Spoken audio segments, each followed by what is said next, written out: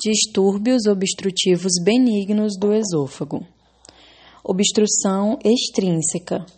Ocorre quando os órgãos adjacentes mediastinais comprimem a sua estrutura, a estrutura do esôfago, e as causas mais comuns são aumento do átrio esquerdo, na estenose mitral, que é a síndrome de Ortner, aneurisma da aorta, tireoide retroesternal, exostose óssea e tumores extrínsecos, tumores pulmonares, por exemplo.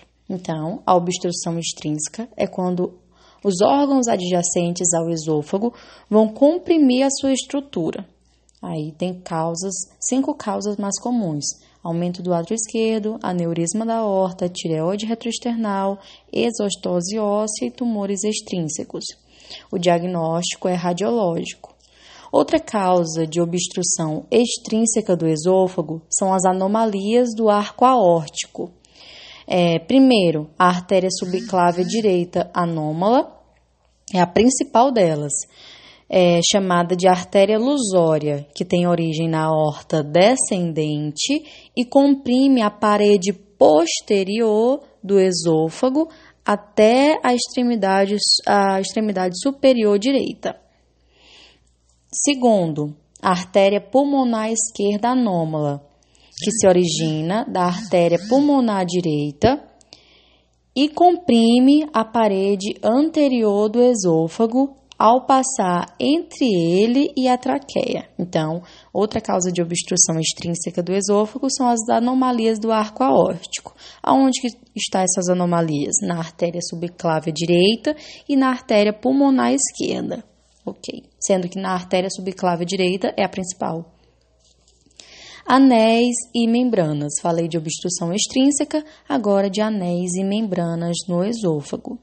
Durante o desenvolvimento embrionário, a luz do esôfago torna-se completamente fechada e a seguir se recanaliza para formar a víscera oca do adulto. Então, qualquer falha nesse processo pode levar à atresia ou à formação de uma membrana residual, certo? Essas membranas são conhecidas como anéis esofágicos e podem ser visualizadas como uma espécie de ímã do esôfago.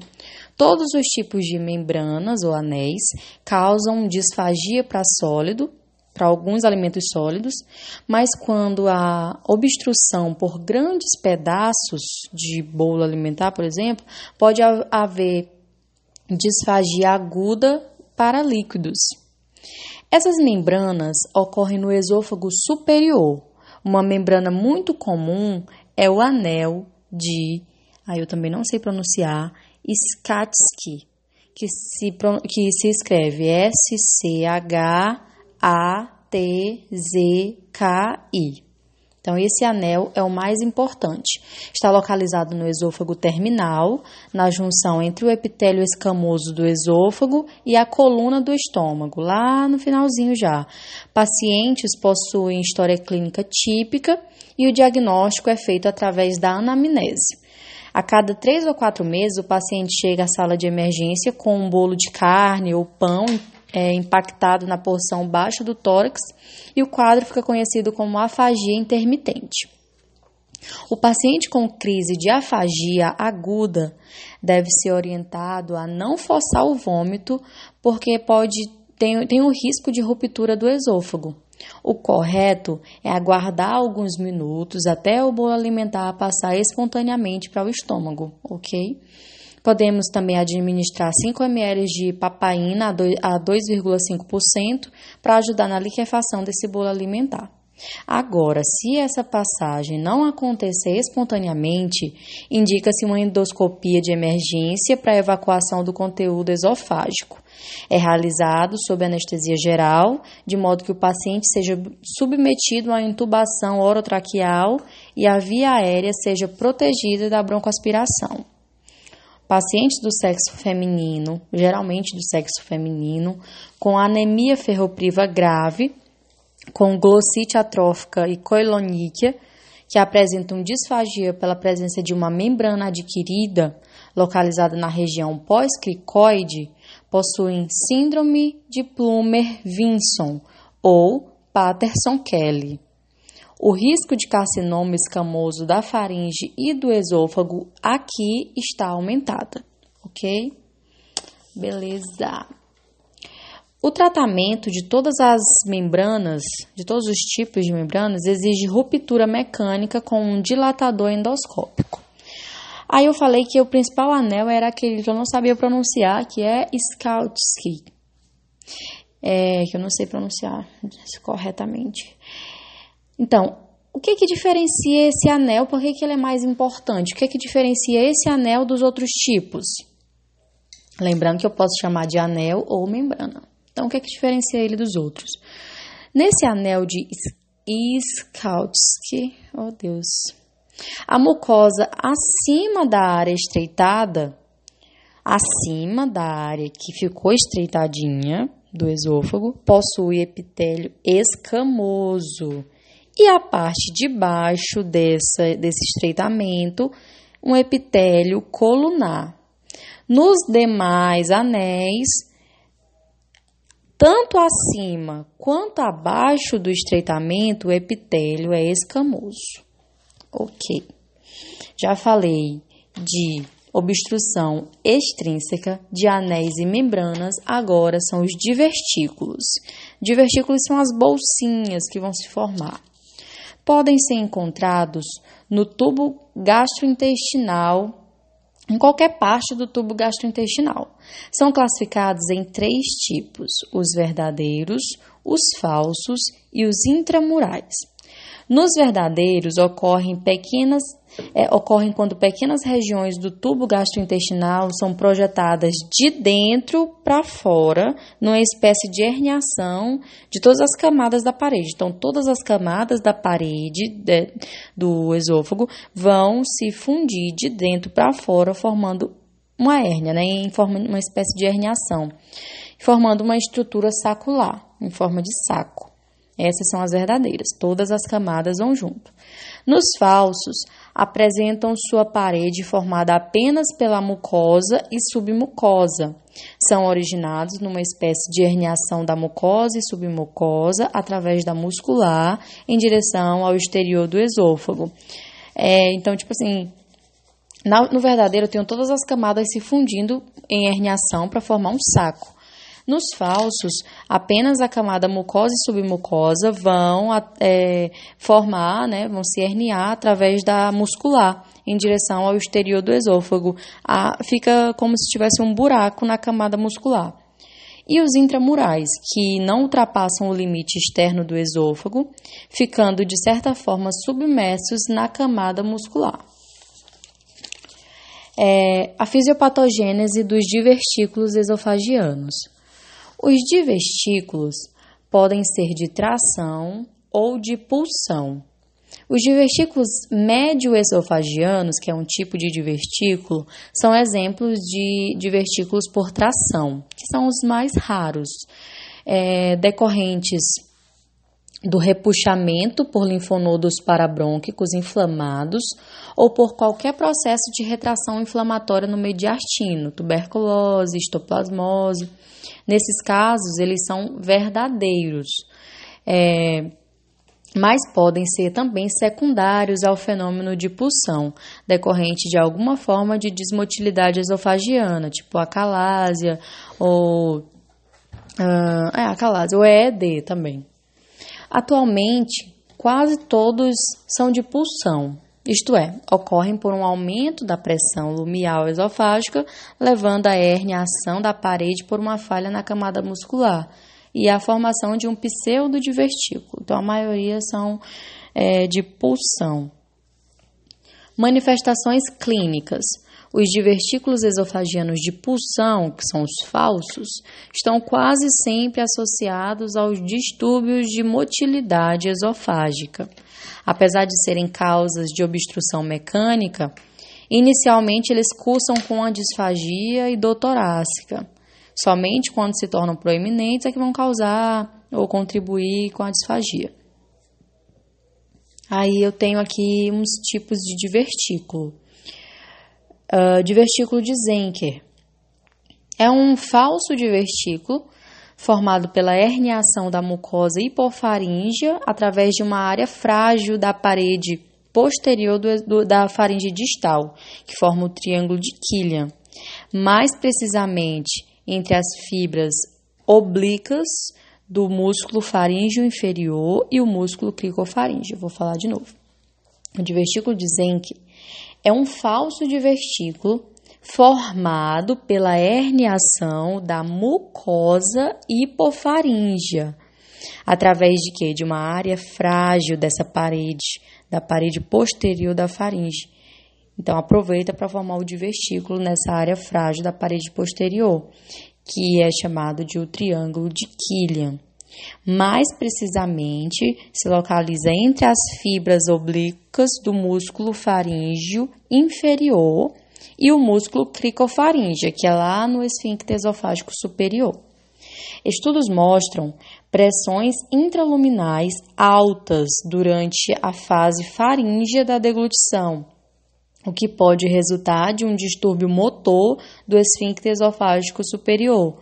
Uma perda de relaxamento é praticamente uma acalásia orofaríngea, vamos dizer assim, porque a acalásia normal é uma deficiência no esfíncter esofágico inferior.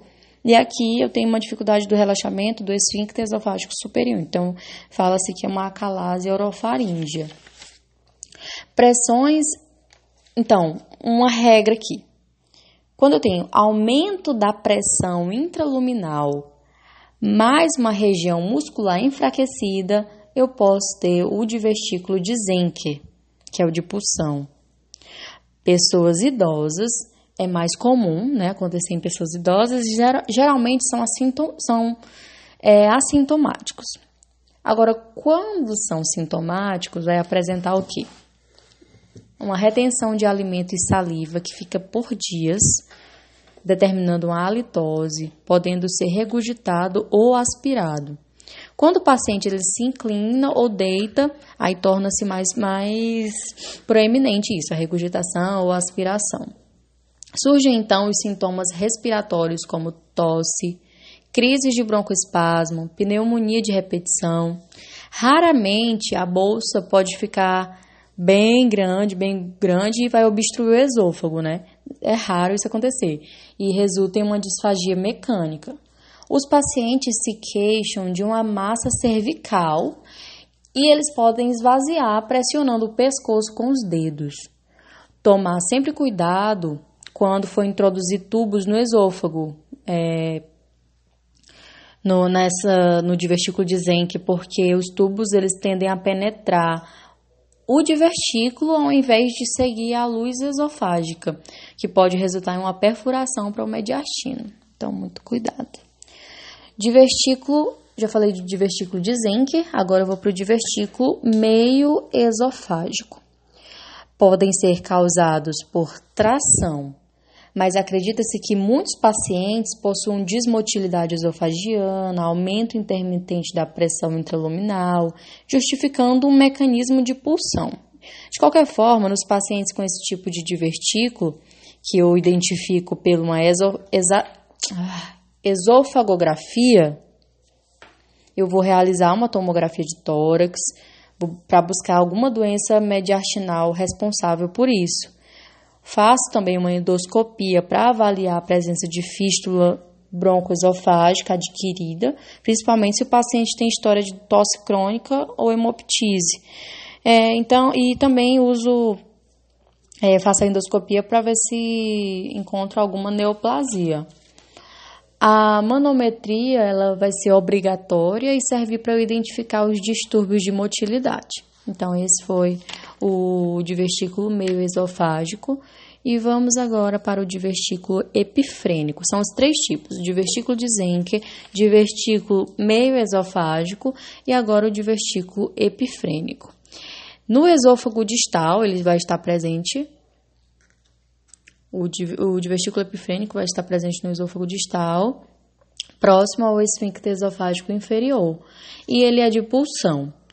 Como todos os de pulsão, os epifrênicos eles estão associados a distúrbios motores do esôfago, como a acalásia e esfíncter, e EED, em que predomina hipertonia do esfíncter esofágico inferior. Tanto o divertículo de Zenker quanto o epifrênico, eles se localizam próximo a um esfíncter com distúrbio motor. E eles são falsos, né? Que é o de pulsão, são falsos. Tem uma curiosidade aqui que eu coloquei como observação, que eu achei interessante. Se a manometria ela não revelar um distúrbio motor em pacientes com divertículo epifrênico, eu tenho que pensar numa causa genética, que é a síndrome de Ehlers-Danlos, que é uma causa genética. Então, se eu tiver um distúrbio motor, não revelar um distúrbio motor em um divertículo epifrênico, eu penso nessa causa genética. Tumores esofagianos benignos, saindo aqui dos divertículos, entrando nesses tumores, são raros, né? Esses tumores esofagianos benignos.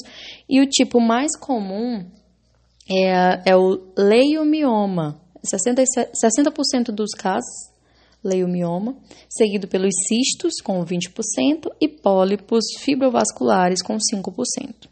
Os leiomiomas, eles são tumores benignos provenientes do músculo liso, são considerados tumores mesenquimais, que é o tecido conjuntivo embrionário, acomete pessoas de 30 a 50 anos de idade, é mais comum no sexo masculino.